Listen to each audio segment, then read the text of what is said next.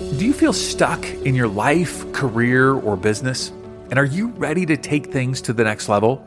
If we haven't had a chance to meet, my name is David Trotter, and I'm a transformation coach passionate about helping people just like you rise above your biggest barriers to reach your greatest goals. My superpower is helping people experience tremendous breakthroughs in a short period of time. If you give me 12 weeks, I'll help you launch that new project, go after that better job, or overcome that challenge in your business. To find out how I can help you, head on over to insporising.com/coach. That's insporising.com/coach. I show up and it's my metamorphosis every day that I can come out on the other end of this and help people that are hurting and suffering to go through their own metamorphosis and live a beautiful, hopeful life. Welcome to Inspiration Rising. My name is David Trotter, and I'm a business growth consultant. I'm passionate about helping business owners, just like you, rise above your biggest barriers to reach your greatest goals, all without the paralyzing overwhelm, feeling all alone, or wondering what the heck to do next. I'm a former pastor and a serial entrepreneur who's passionate about personal growth because that's what's helped me cultivate peace in my life and empowered me to love my amazing wife, Laura, of 26 years, and our 2 almost grown kids. So if you're all about business, personal growth, and peace in your life, you're in the right place. I'm super glad that you're here. Hello, friends, and welcome back to Inspiration Rising. It is so awesome to have you here. Yes, it is. Hey, I'm not sure if you know this, but I produced and directed a documentary on sex trafficking quite a few years ago. Geez, I don't know, 2015 maybe, something like that. And we ended up featuring 6 female abolitionists around the United States who became aware of the issue of trafficking and then opened up aftercare homes. And we went to all those different cities with my team and we shot those, and I met survivors of trafficking and was allowed to interview them with, of course, incredible oversight and making sure that they weren't triggered or they had counseling afterwards if needed. They could stop the interview at any time. It was a very safe environment for them. And I was honored to be able to feature them in the film. If you haven't seen the film, I'd encourage you to watch it. It's called In Plain Sight, Stories of Hope and Freedom, and it's available on Amazon, of course. The whole point of me telling you this is that I was introduced to talking about the idea of violence, domestic violence, trafficking, just in the open, I guess I would say. I mean, that's a weird way of saying it, right? To discuss something in the open. But it's not something you really talk about on a daily basis, at least not the people that I hang out with, right? You're not walking around going, hey, let's talk about domestic violence or sex trafficking, or these are topics that are very challenging and very heavy. As a matter of fact, I would come back from these trips having interviewed survivors and talking with abolitionists that are working in these areas, and it would take me 2 or 3 days just to de-weight myself. It's not even a word, but just get the weight of all of that kind of lifted from me. I felt so overwhelmed by it all. And so I say that in preparation to go, our conversation today is an honest conversation. It is a story from a woman named L.Y. Marlowe, and she is just very open about her own past and about things that she experienced. And I find it so refreshing, right? That these things, although they're heavy and very important and delicate, that we do need to be talking about these things, that they shouldn't be just hush hush or swept under the rug or something that's taboo, but something that is treated with honesty and an openness so that we can prevent it from happening in the lives of other people. Now, L.Y. grew up in a really tough area of Philadelphia, and she had her own experience with an abusive relationship and her own family, previous generations had experience with domestic violence, which, by the way, I learned in researching this conversation that it's also known as intimate partner violence. And I asked L.Y. about that. But L.Y., she moved herself beyond all of this. She put herself through 16 years of night school, sometimes with a baby in tow, and she earned multiple degrees, including an MBA.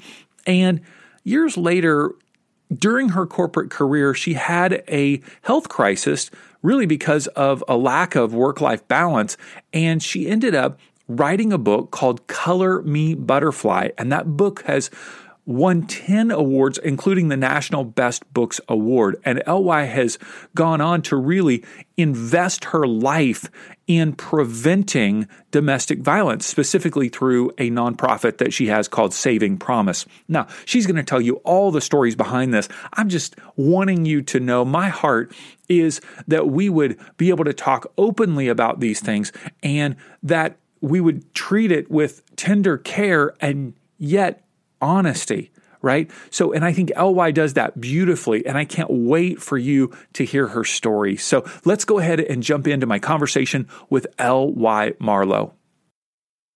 Well, L.Y., thank you so much for taking some time to hang with me today. I appreciate it. Thank you, David. Thanks for having me.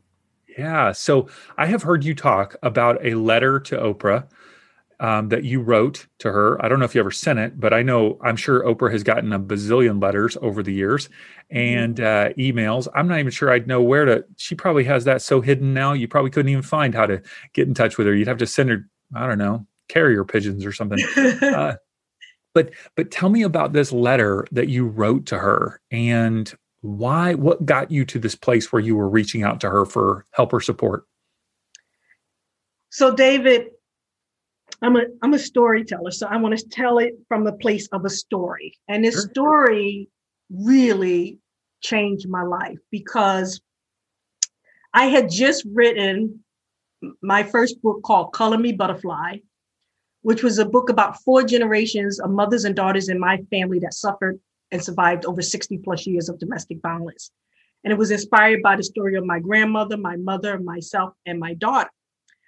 That same year that Color Me Butterfly was published, my daughter had a little girl named Promise. And I discovered that my daughter was involved in a very abusive relationship with Promise's father. And I would get this call one night that told me that my daughter was nearly strangled and killed for the second time by Promise's father, while Promise, now 6 months old, lay on the bed beside her. And I had, at this point, David, moved my daughter 3 different times to 3 different states to get her out of this abusive relationship. Now, mind you, I had just published this book about the 4 generations. Now, here was Promise being born into this. And so I drove to Philadelphia, which was the last place that I moved her to when I was living in Washington, D.C. And I remember sitting across from her and her telling me the story about what happened and the horrific abuse that Promise's father had instilled on her that day, including threatening to also kill Promise. And that day, after I got my daughter and Promise to safety, I felt like I needed someone, anybody that had a voice that can bring attention to this public health global crisis. And I remember getting real still, like who has the attention of the mass audience? And I wrote that letter, and that letter started with Dear Oprah. And I remember it opened up, I will never forget, it was August 25th, 2007. And it said, Dear Oprah, last night my daughter was strangled and almost killed for the second time. And I went on as a mother in pain, and a mother who now, this is the second time my daughter was almost killed by this person who's in pain. And I go back occasionally and I read that letter over and over again. And what draws me to that letter was 2 words, 2 lines in that letter that ultimately changed the course of my life. I said, Oprah, If you cannot help me save my daughter, please help me save Promise. And that letter will become the inspiration behind my eventually going forward to raise a national organization called Saving Promise. Did you mail this letter? I not only mailed this letter, I went online and I found at that time, I think it was like, I want to say 19 of Oprah producers or producer assistants or supervising producers. I mailed a letter, that letter, along with Promises, an 8x10 that I went to Walmart and made copies of 8x10 of this photograph of Promise to everyone that I knew of Oprah's producers, because I felt like I needed to connect with somebody and somebody needed to hear this story in a way that they will see the impact that Oprah could help me make. And here's the thing, David, one of the most common questions that I'm oftentimes asked is, did Oprah ever respond? Now, it would take me years, because that was 2007. It would take me years to get to the place to answer it in the way that I'm about to share with you. To which now I'm boldly and with wisdom, I respond now, no, not in that way. She did not, but I'm grateful. Oprah actually gave me a gift by not responding. Sometimes somebody's non-response or somebody no could be your biggest yes. And here's why it was my biggest yes. Because had Oprah responded, I probably would have went on her show. I probably would have shared my story, and my legacy or my connection would have become, I was on the Oprah Winfrey Show and I shared my story.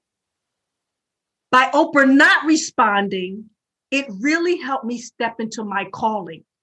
God's purpose for my life was to say, I want you to use this in a deeper way. And by not responding, Oprah gave me the gift, because she gave me the gift to find my own voice. And so I would eventually decide, you know what? I'm going to walk away from a 20 plus year corporate career to launch this organization called Saving Promise. I knew nothing about nonprofits. I knew nothing about domestic violence. I really didn't. Because even when I wrote Color Me Butterfly, I wrote that book because I was challenged by my doctor, who once said to me, change your life or change your life expectancy, because in corporate America, I had hit rock bottom and I was in burnout and the stress was literally killing me. That I went home one weekend after Dr. Lee said, change your life or change your life expectancy. And with that charge, I really got still about what was I passionate about. And I was passionate about writing. And what do we write? Or what do most people tell you to write? Write your own story. Mm-hmm. So I started writing this book about the story of my family. We know, what do we know the most? We know our own stories. So I use my own story to tell a story, to tap into my ability and my passion to write. I would not come to know that Color Me Butterfly, in writing that story that I wrote in 9 months, because Dr. Lee said my life was in jeopardy. So I wrote it quickly, and it would take about 18 months to get it published. But that book would go on, David, to win 10 awards, including the National Best Book of the Year award. And that was just me telling the story. My launching Saving Promise would come, 2009 thereabout. I was started that day, but I didn't really get it 501c3 and all. By the time I figured I needed to do all that stuff, it took a couple years. And then I would go on to begin to build this organization and the vision for Saving Promise, which ultimately is around prevention. Mm-hmm. I know one of the questions that has to be in everybody's mind who's listening is, how's your daughter and how is Promise? How are they doing? Today, and I say today, my daughter and Promise are well.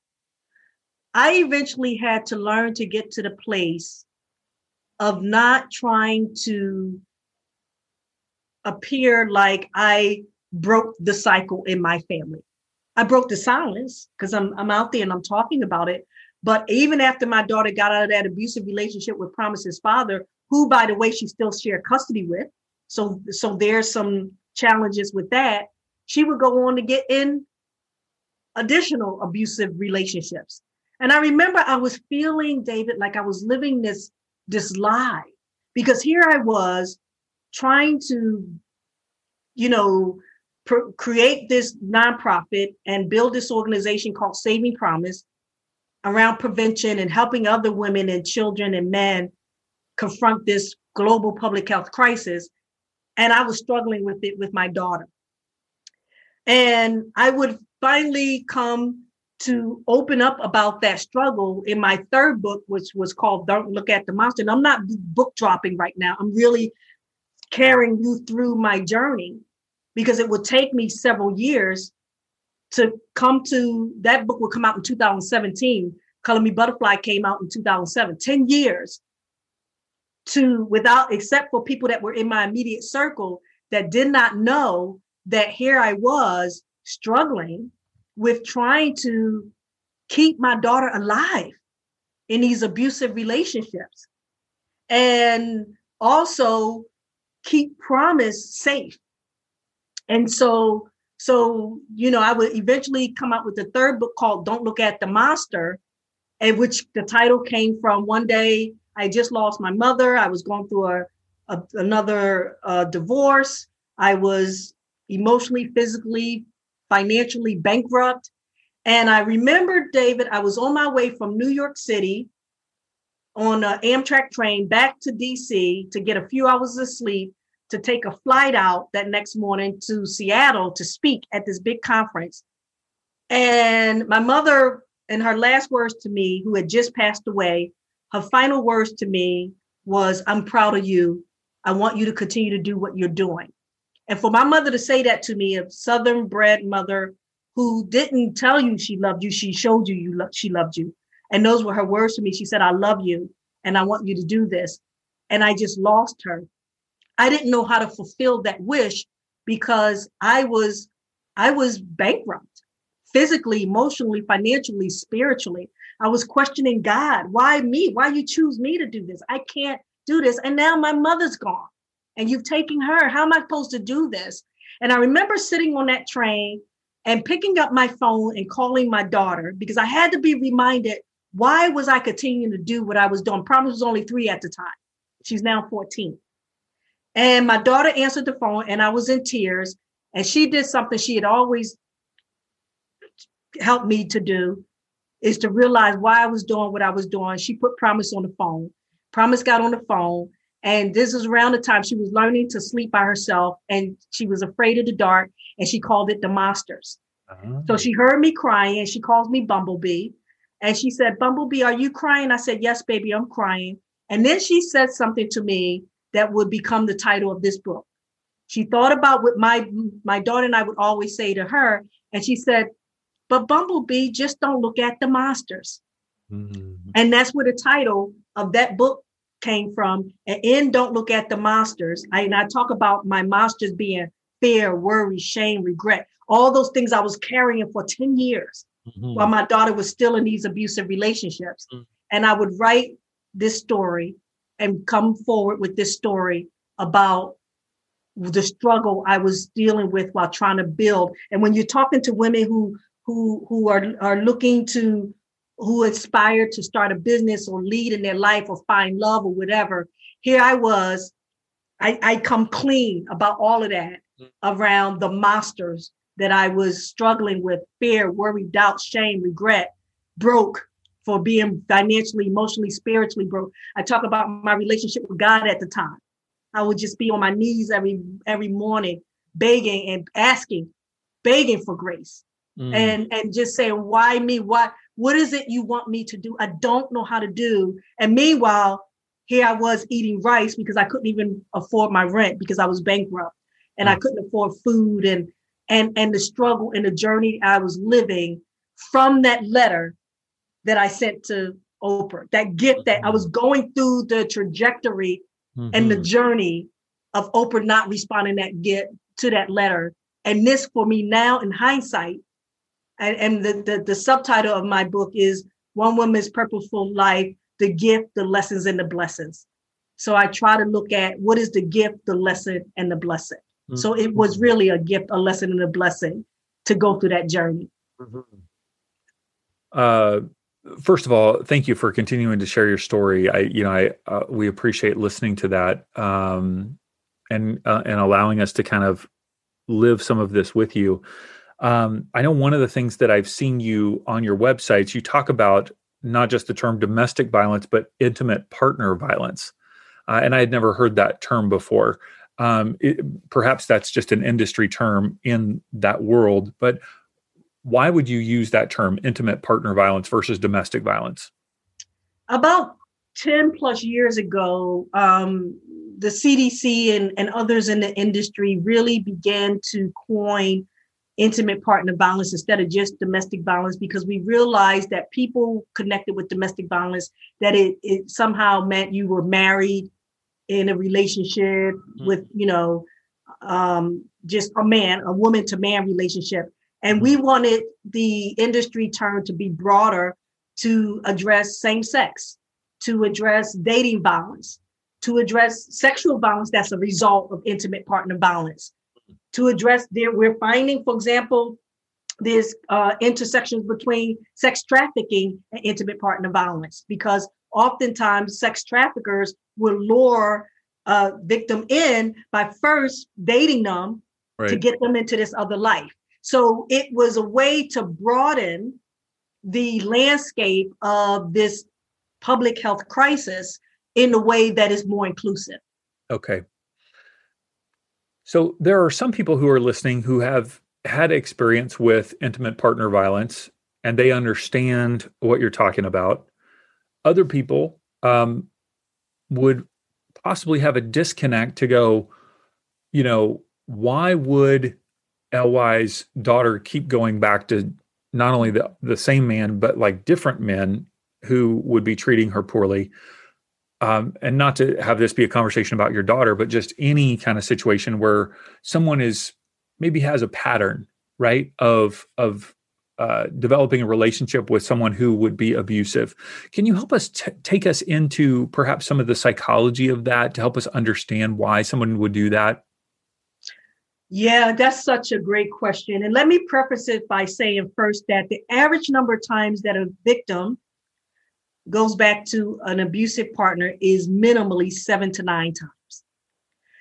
And part of it is because most people looking flat, straight, head on at it will say, well, if someone's mistreating you and abusing you, why would you want that? But you got to look at some of the nuances that's related to that. Many times women, and I'll say women, but I do want to say this is no longer just a women's issue.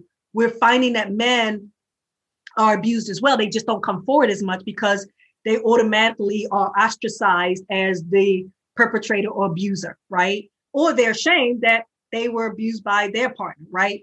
But you have to look at the nuances behind why they might go back. Some women might go back because of children, right? And there's a lot of discrepancies, particularly there's a need for law enforcement and particularly judges to be better educated. Because like I said, my daughter is sharing custody with Promise's father right now. And there's still some, I won't say domestic violence going on, but there certainly is some unhealthy, toxic behaviors that's still a part of that relationship. They may go back because of fear. Many times they are afraid that if they leave or if they don't come back, they may lose their lives. They go back out of love. They love the person. They don't want to break their family up. They don't want to break up this relationship. It may not be a family, it may be a dating partner or whatever. There's love. There is shame that, they don't want to tell their friends and their family. So I just was on a call with a very affluent woman who, it's top of her entrepreneurial career, literally came into this discussion out of that call. And she said, I want to reach women who are fluent like me that are ashamed because we're ashamed that people are going to judge us because in the boardroom, so to speak, in corporate America, et cetera, we're like, powerful women, but then we're going home to this scandalous lifestyle, right? So they're ashamed. So they stay in it or they go back to it.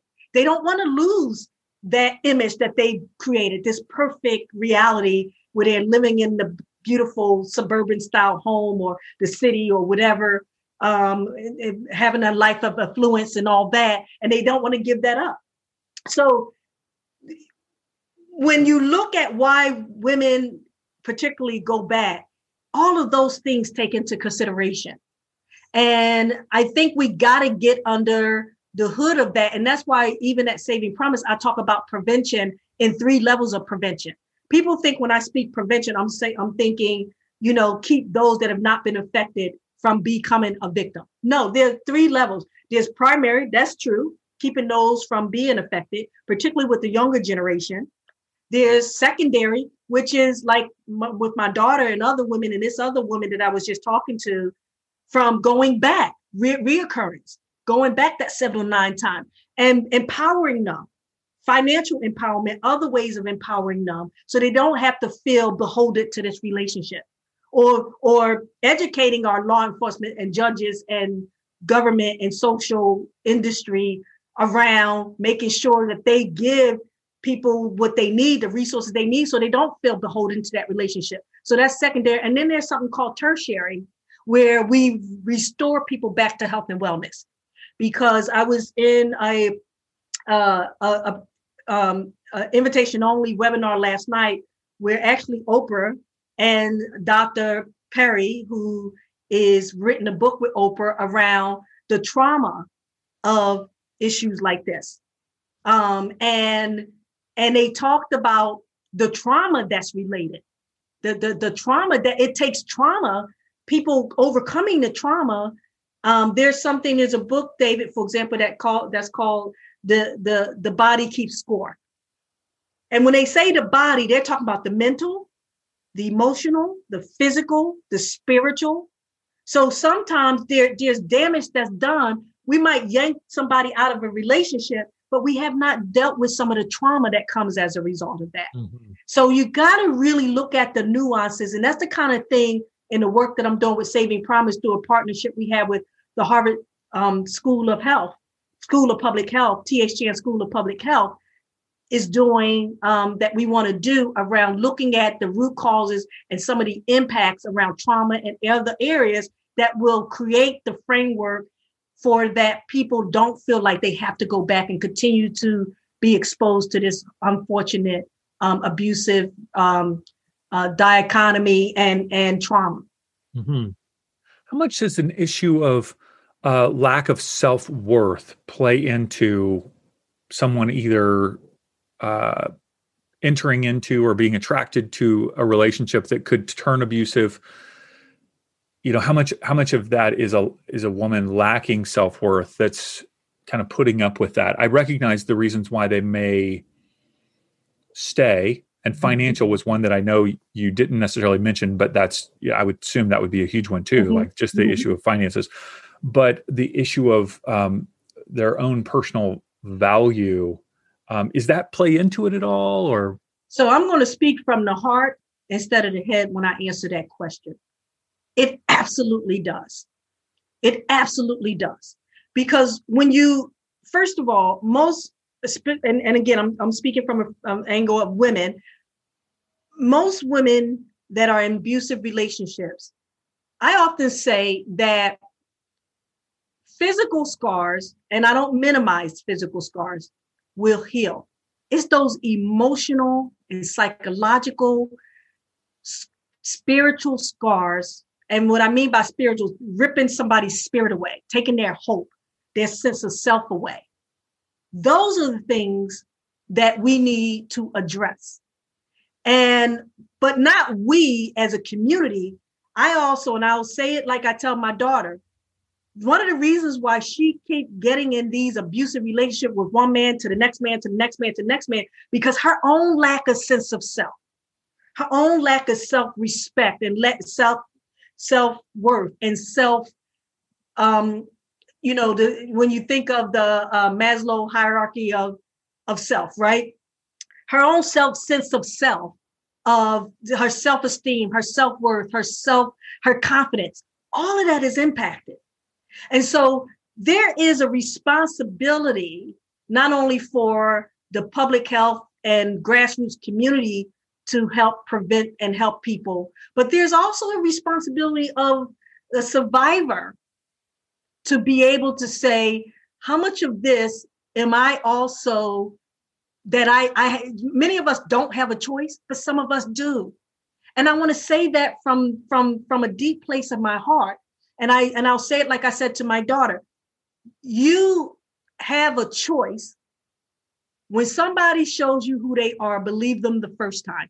Dr. Maya Angelou once said, when someone shows you who they are the first time, believe them.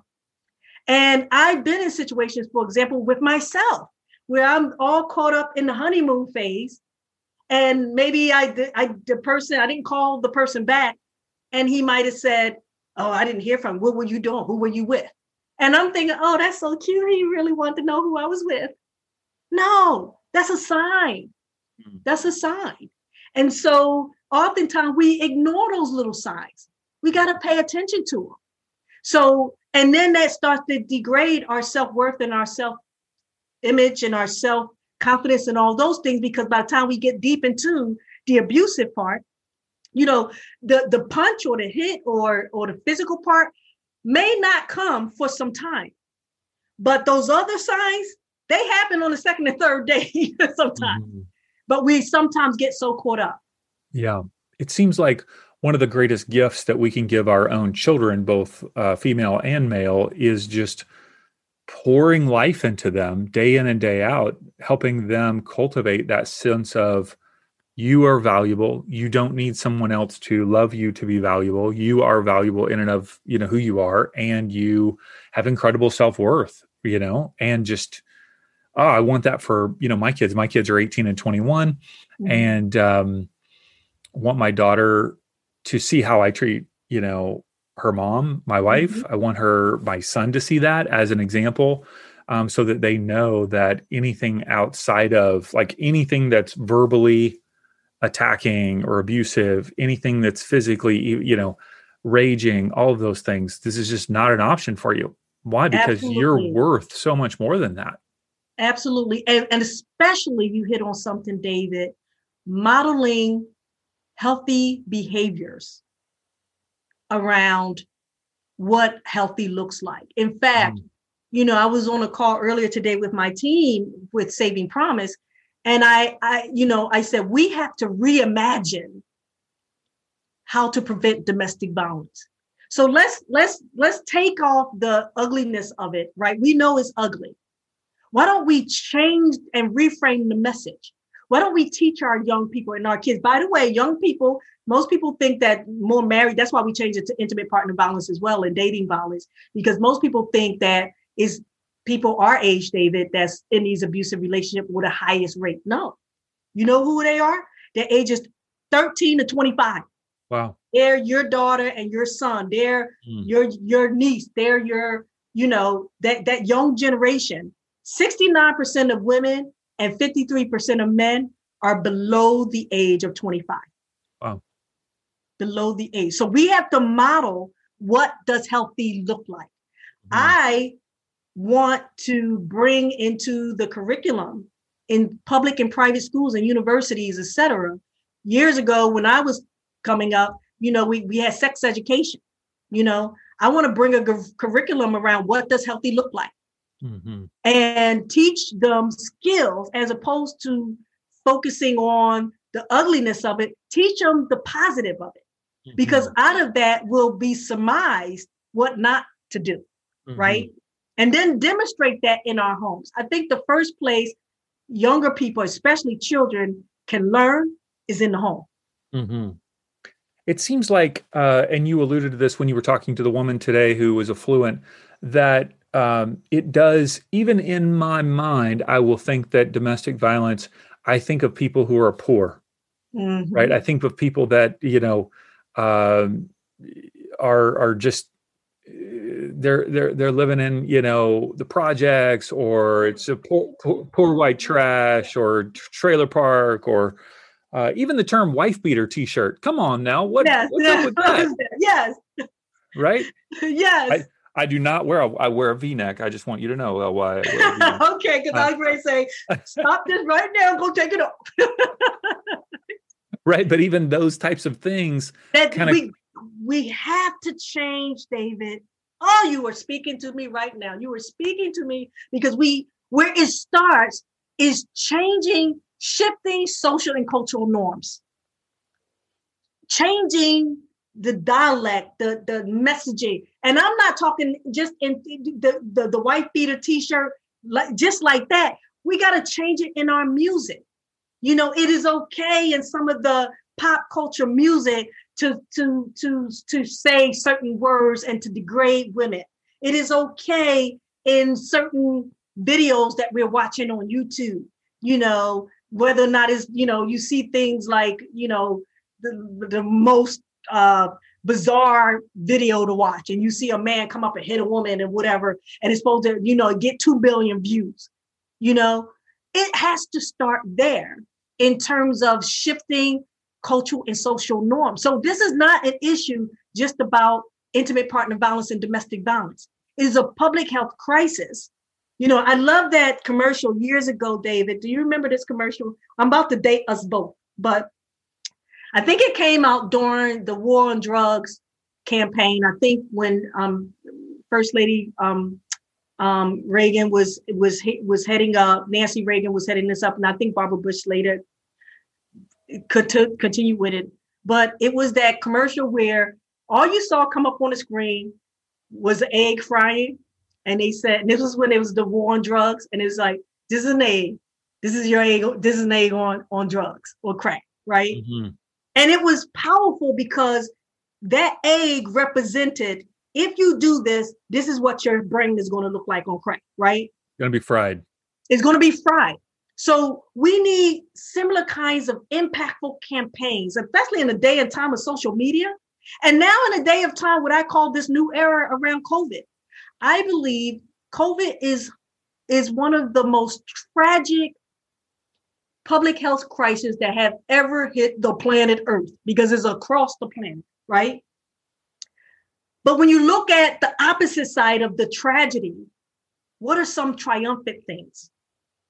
I believe it's building greater connection. We have a way to now reach people more, quicker, faster with the whole, you know, virtual reality. So we have upped our game around social media.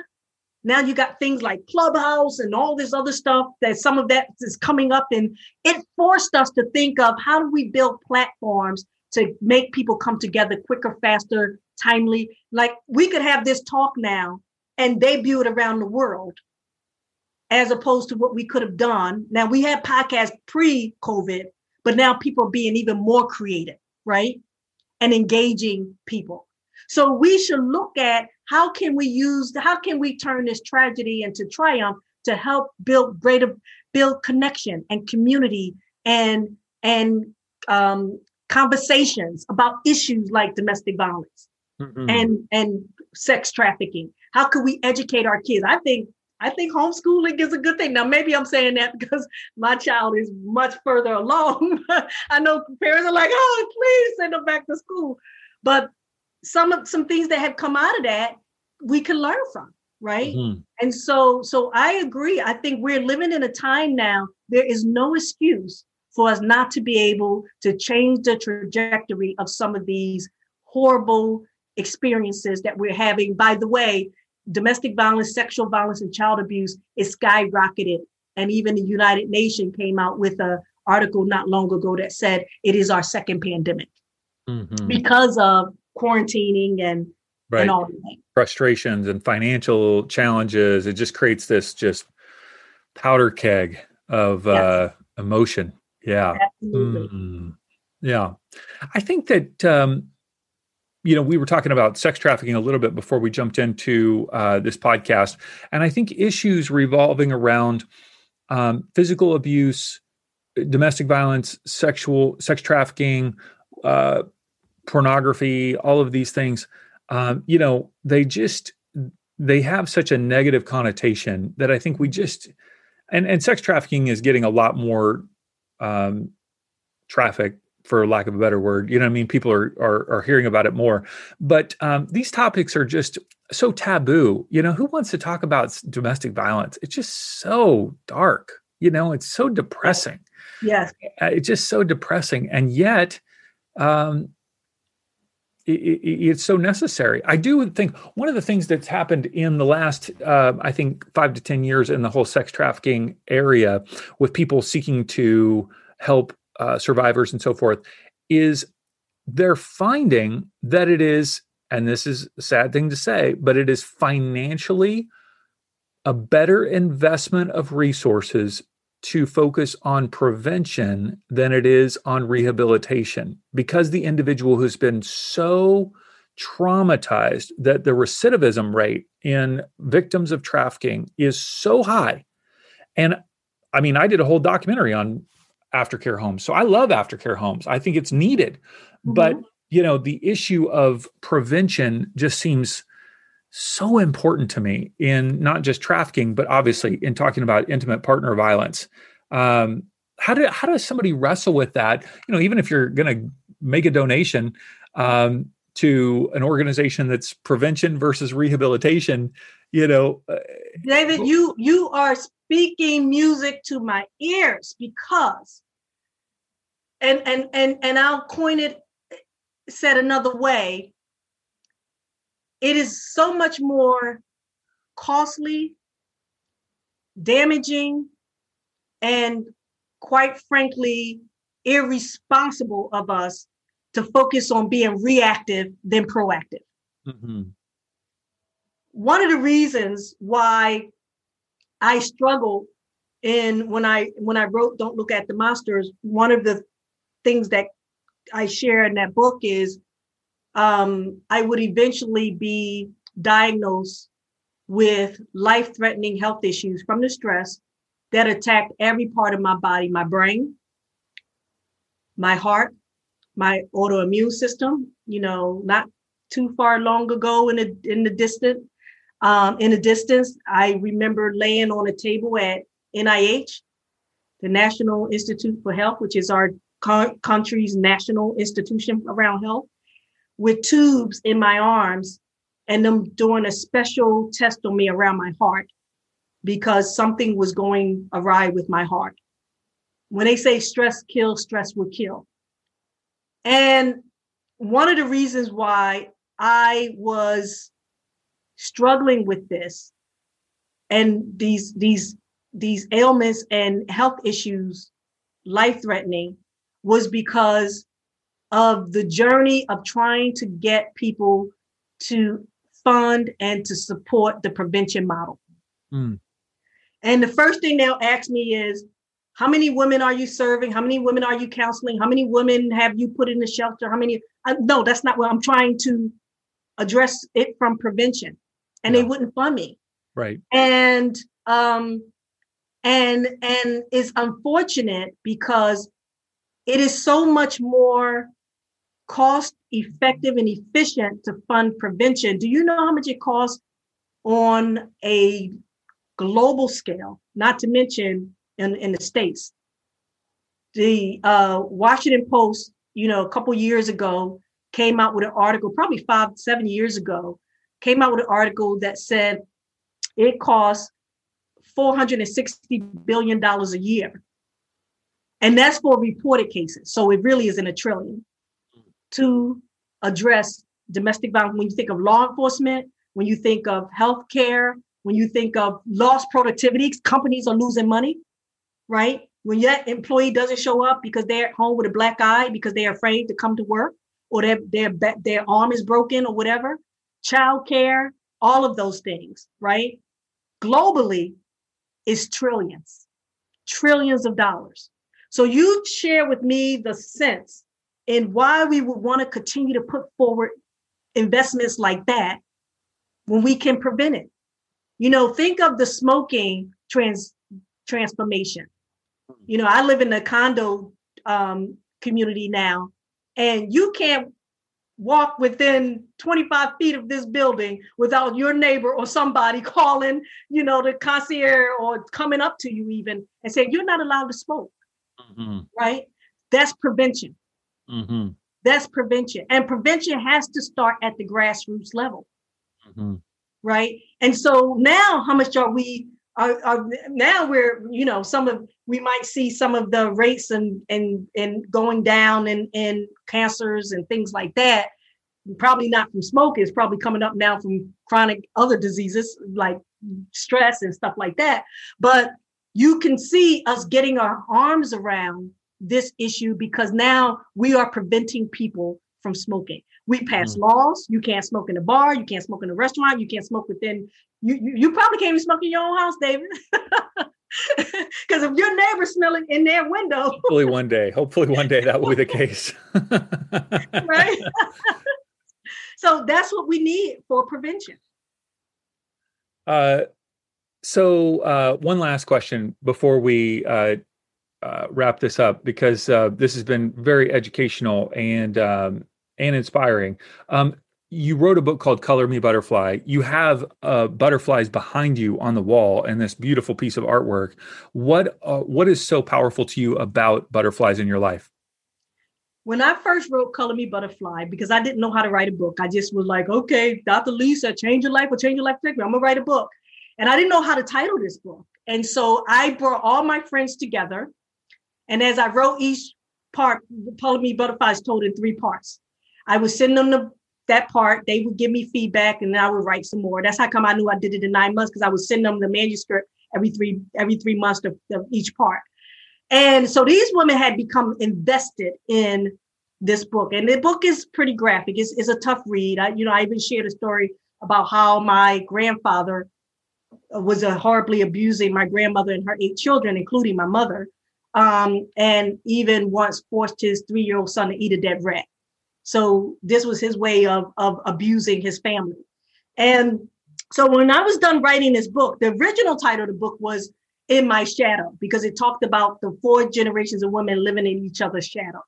But I felt when I was done writing this book, I was empowered, and I was like, I got through it. And I don't want the darkness of the shadow. Like you said, the darkness of domestic violence.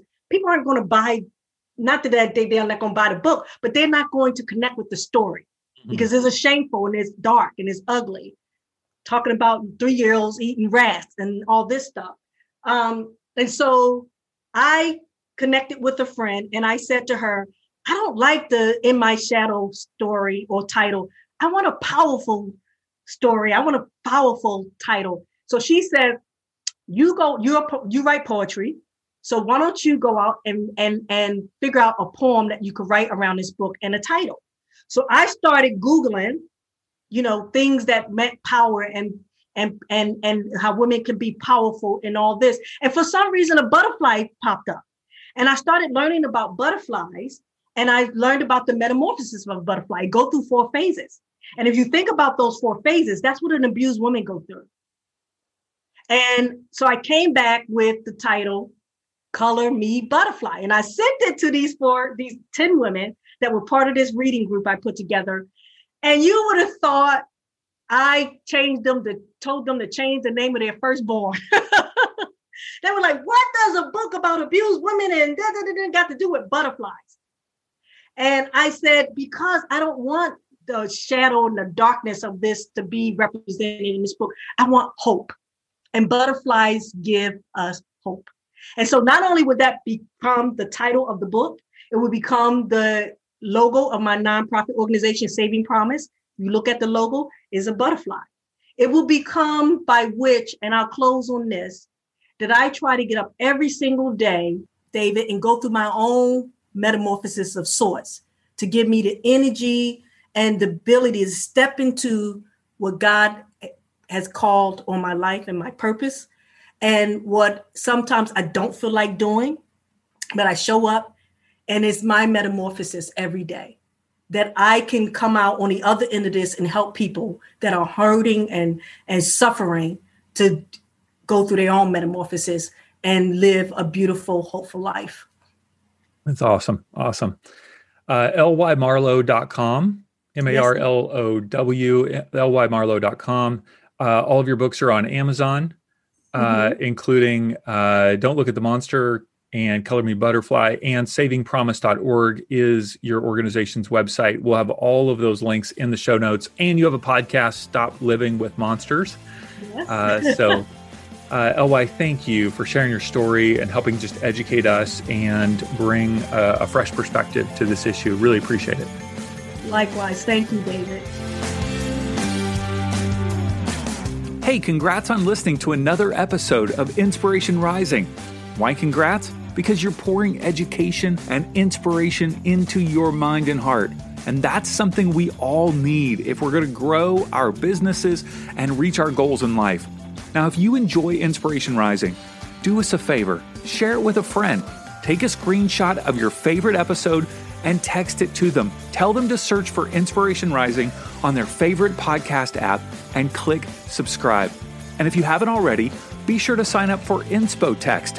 That's our daily inspirational text messages. Just text me right now at 949-401-6090. That's 949-401-6090. Just say, hey, Dave, what's up? You'll get an automated reply with a link where you can add yourself as a contact. And of course, you can always unsubscribe. I want you to know today that you're inspired, empowered, and loved. Not because of the way you feel or what anyone else says about you, but because that's your true identity.